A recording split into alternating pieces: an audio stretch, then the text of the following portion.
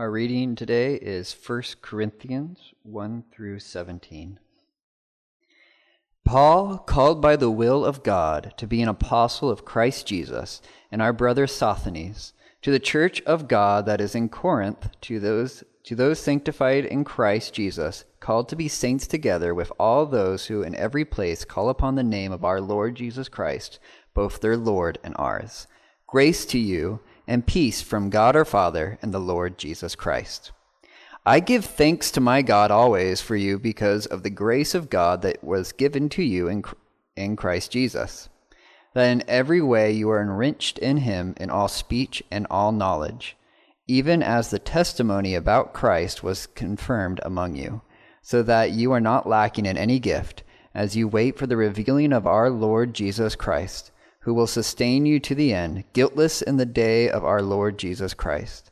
God is faithful, by whom you were called into the fellowship of his Son, Jesus Christ our Lord. I appeal to you, brothers, by the name of our Lord Jesus Christ, that all of you agree, and that there be no divisions among you, but that you be united in the same mind and the same judgment. For it has been reported to me by Chloe's people that there is quarreling among you, my brothers. What I mean is that each one of you says, I follow Paul, or I follow Apollos, or I follow Cephas, or I follow Christ. Is Christ divided? Was Paul crucified for you, or were you baptized in the name of Paul? I thank God that I baptized none of you except Crispus and Gaius, so that no one may say that you were baptized in my name. I did baptize also the household of Stephanas, but beyond that, I do not know whether I baptized anyone else. For Christ did not send me to baptize, but to preach the gospel, and not with words of eloquent wisdom, lest the cross of Christ be emptied of its power.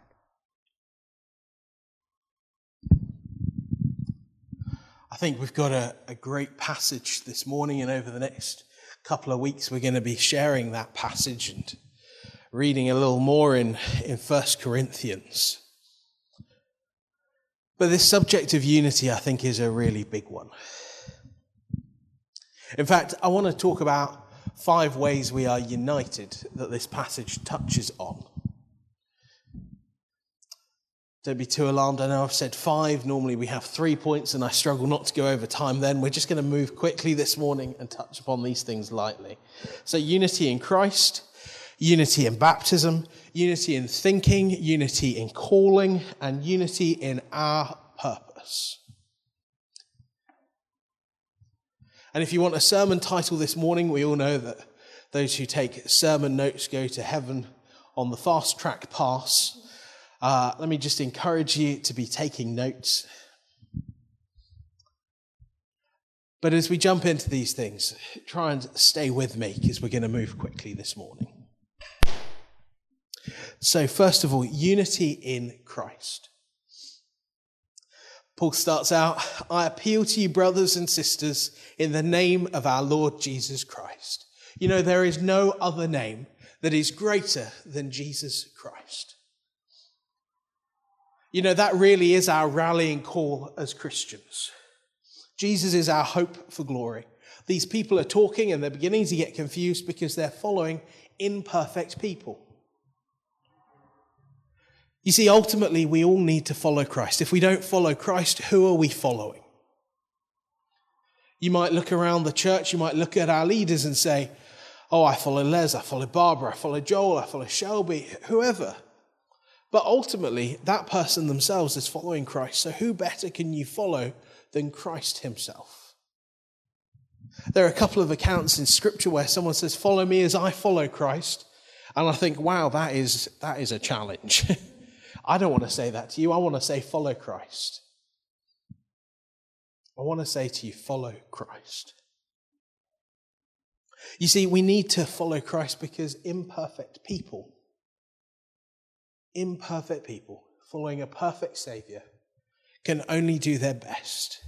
But the author and the perfecter, the author and finisher of our faith is Jesus Christ our Lord. You want to know how to live, you want to know what to do, you want to know how to bring up your children, you want to know what job to take, what house to buy, what you're supposed to do with your life. Start in the Word of God and look for Jesus. Secondly, I think what's happening here in uniting around Christ is they're overcoming tribalism and forming a team that is centered on one star player. You see, church has always been about being team.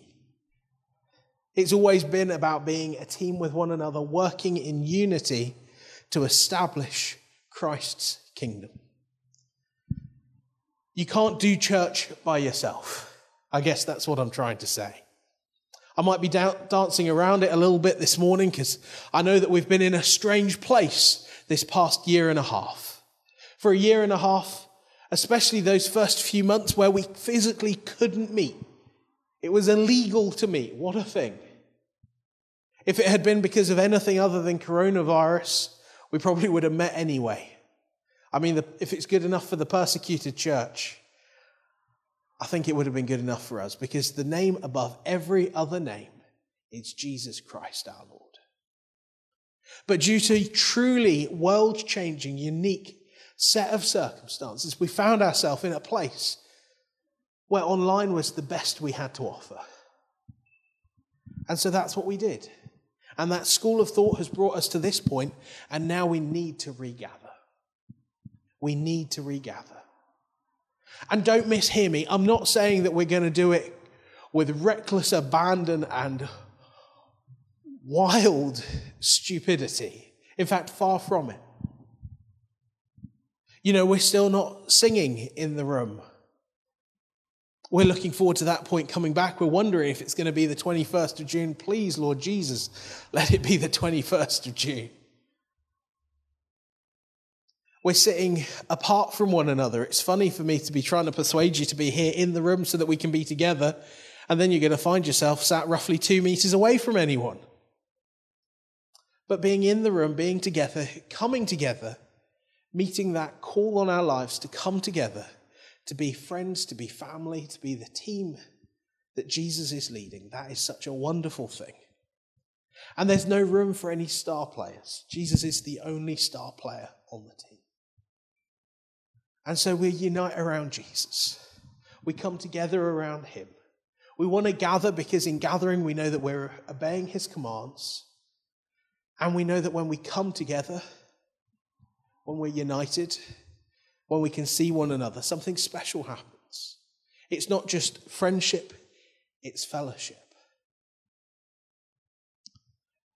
And one of these weeks we'll spend some time really digging into what that means, but there's something unique. I think there's a supernatural element to when we come together as God's people.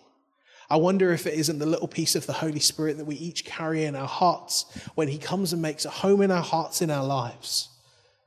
Just rubbing alongside one another, being reflected back to one another. We see a little bit more of God's heart.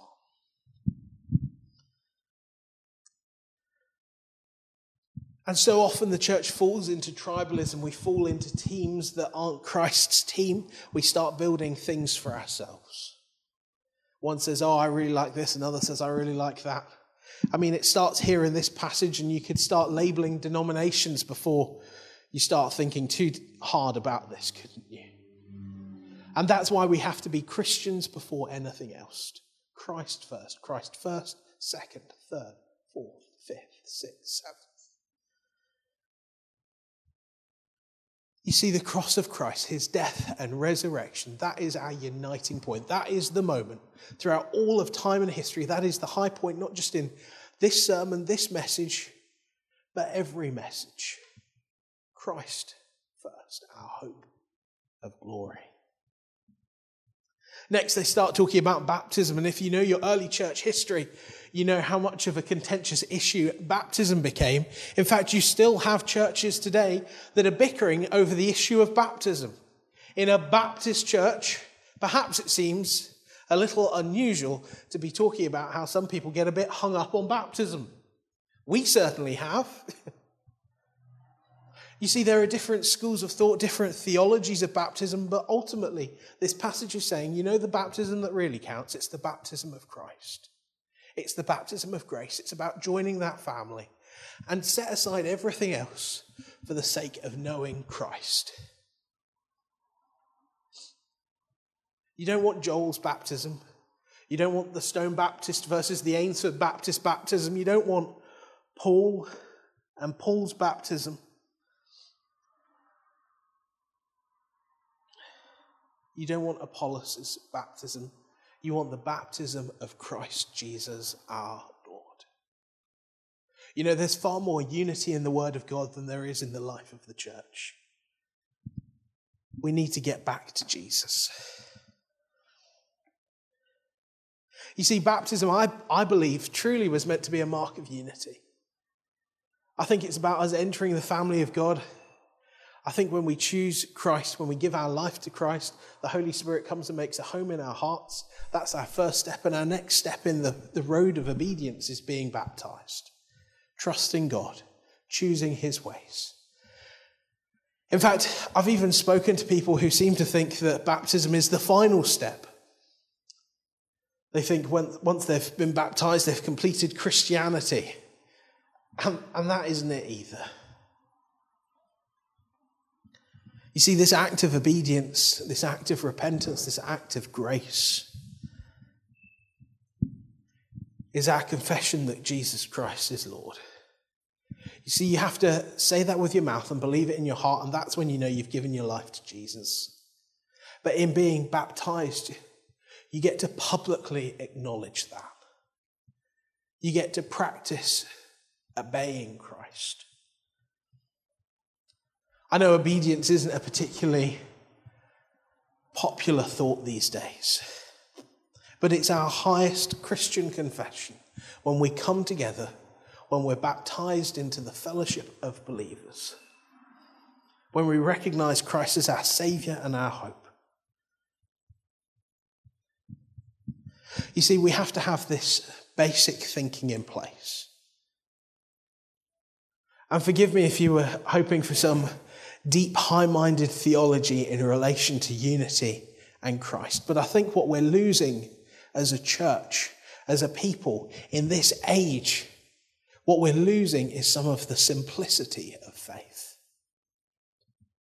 And I'm not saying that we don't want good teaching, we don't want sound teaching, we don't want to work hard and think deeply about these things.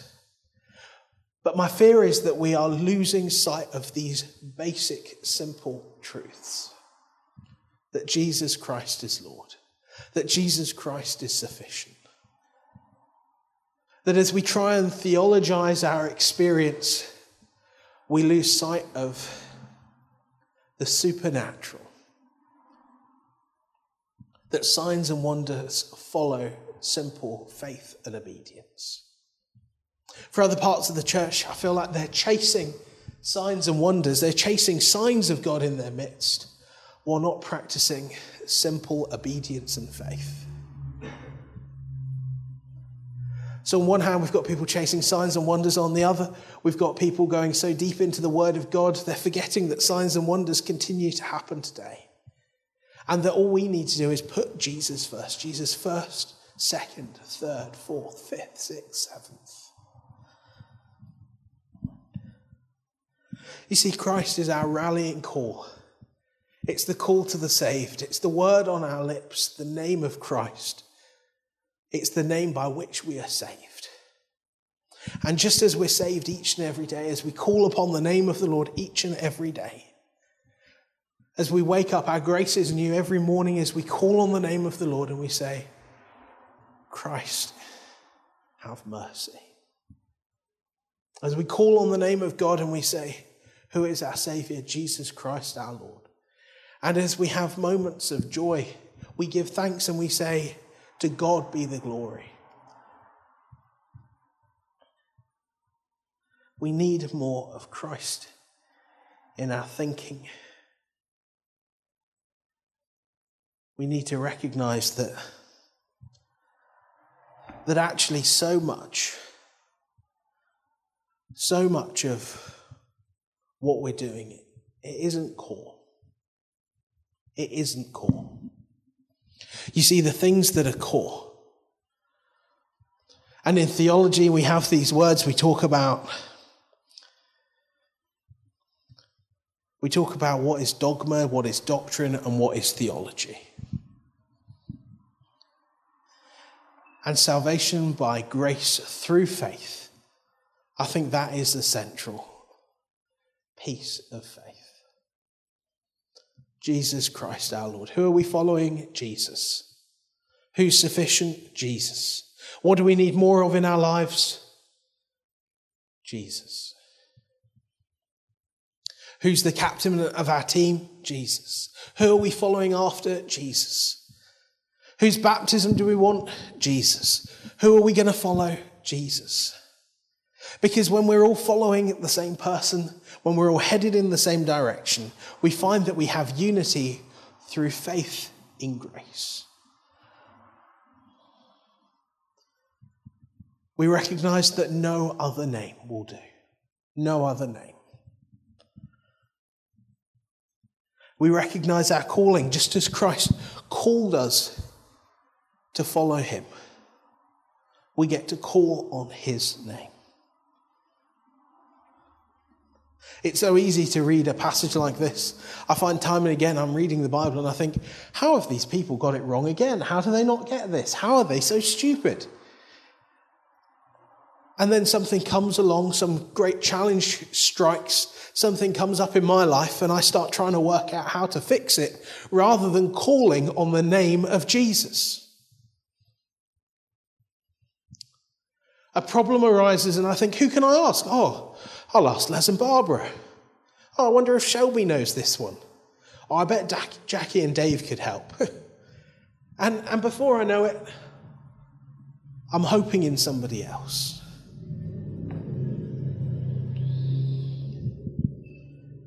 You see, just as Christ has called us, so too do we call on Christ. I think that's a great definition for what prayer is. What does prayer look like? Well, it's calling on the name of Christ. You call on him when things are good. You call on him when things are bad. You trust in the power of the Holy Spirit at work, alive in your heart. When you unite yourself with Christ, when you live out his way, you open the word of God and you say, how can I more perfectly follow Christ so that I can know and experience more of him at work in my life? Because I want to put Christ first. How can we build a more united church? How can we have deeper relationship? How can we have better structures? Well, we humble ourselves and we call on the name of Christ. You know, I think that's one of the main challenges I see in this passage. I see it again and again in the life of our church, in the life of every church, in my life even. How quickly do we think we know the answers? How quickly do we think, I can work that out? And just as these people are being challenged because they're saying, I'm following such and such, they've got it right. We need to humble ourselves. We need to humble ourselves. Because only by humbling ourselves can we call on God and ask for the help that we need.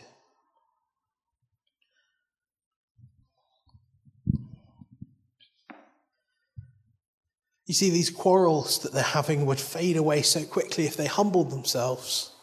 They got down on their knees, they prayed, they sought the Lord, and they found his wisdom, his unity. I passionately believe that one of the great works of the Holy Spirit is to bring unity amongst the church. People have joked that where you have 3 Baptists, you've got 4 opinions on what you should do. People sometimes joke about the way Baptist churches run, this idea of all of the believers coming together and trying to work out what the right thing to do is. The only way that works is when we set aside ourselves and we trust in Christ. In fact, some of the worst situations I've observed, the messiest situations I've observed in church life, are when people don't do that. When we think we know best, when we say this is a hill I'm prepared to die on, and it's not one that Christ has died on before us. And these people are feuding, they're bickering, they're trying to work out what is right and what is good. And time and again, the people of God start thinking for themselves what is right and good. They decide amongst themselves what is good. And time and again, they fall short of God's glory. Lastly, unity in our purpose. What are we uniting to do? You see, it's all well and good to say, well, we're going to be united in Christ.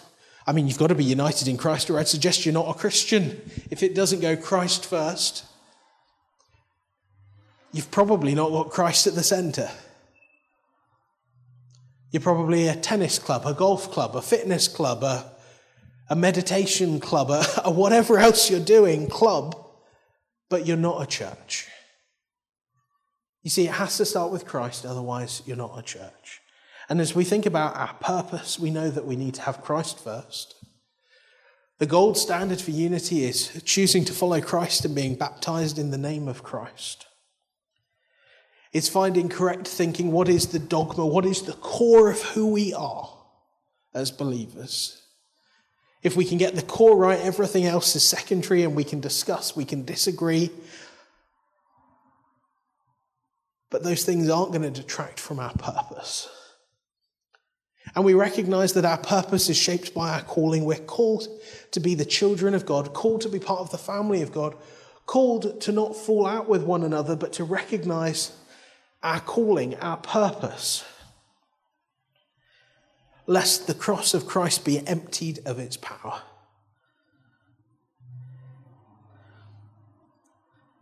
So what's our purpose? Our purpose is to lift up the name of Christ. If you look at this passage, it uses the word preach. And I think actually we think of preaching as what I'm doing right now, don't we? We think of this as preaching. But actually, I think every one of us has an opportunity to preach every single week. Every time you have a conversation with someone and you've got the opportunity to point them to Christ, you've got the opportunity to preach.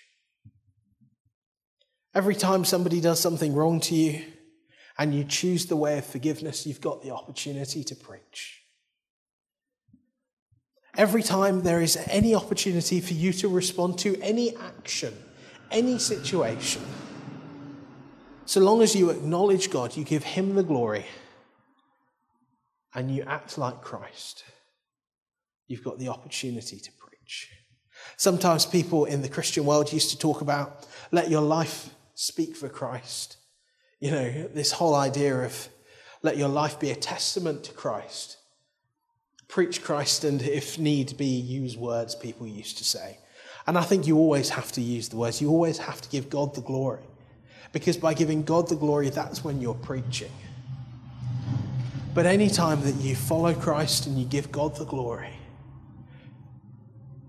you've got an opportunity to proclaim the name of Jesus in a situation, to point somebody in faith to Jesus. And in doing so, you point them towards hope. It doesn't have to be complicated. You point them towards hope. You point them towards Jesus, his death, his resurrection, his grace that's sufficient for whatever their situation is.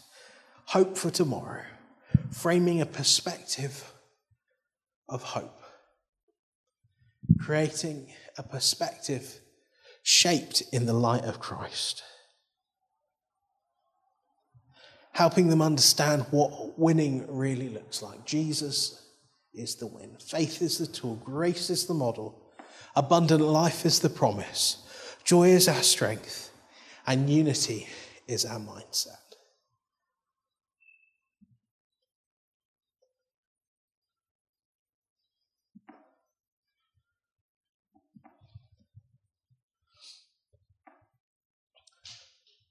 What's our purpose? Our purpose is to know Christ and to make Christ known.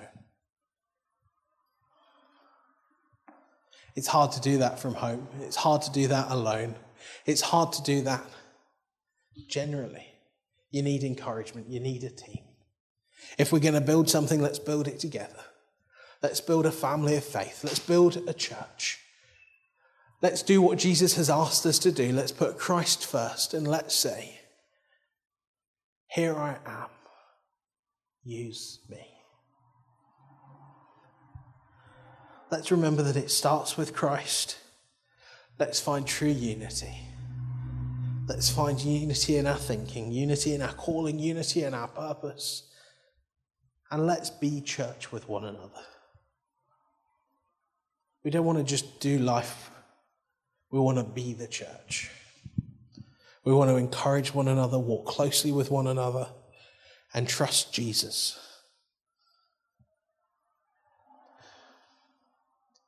Radically, wildly, hopefully.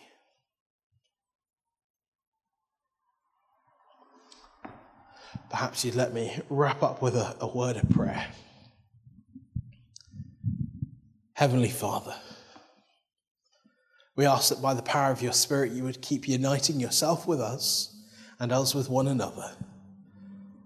Father, as we find unity with you, may we find wisdom and grace. And as we are more united as your people, we pray that you'd help us to find encouragement, love,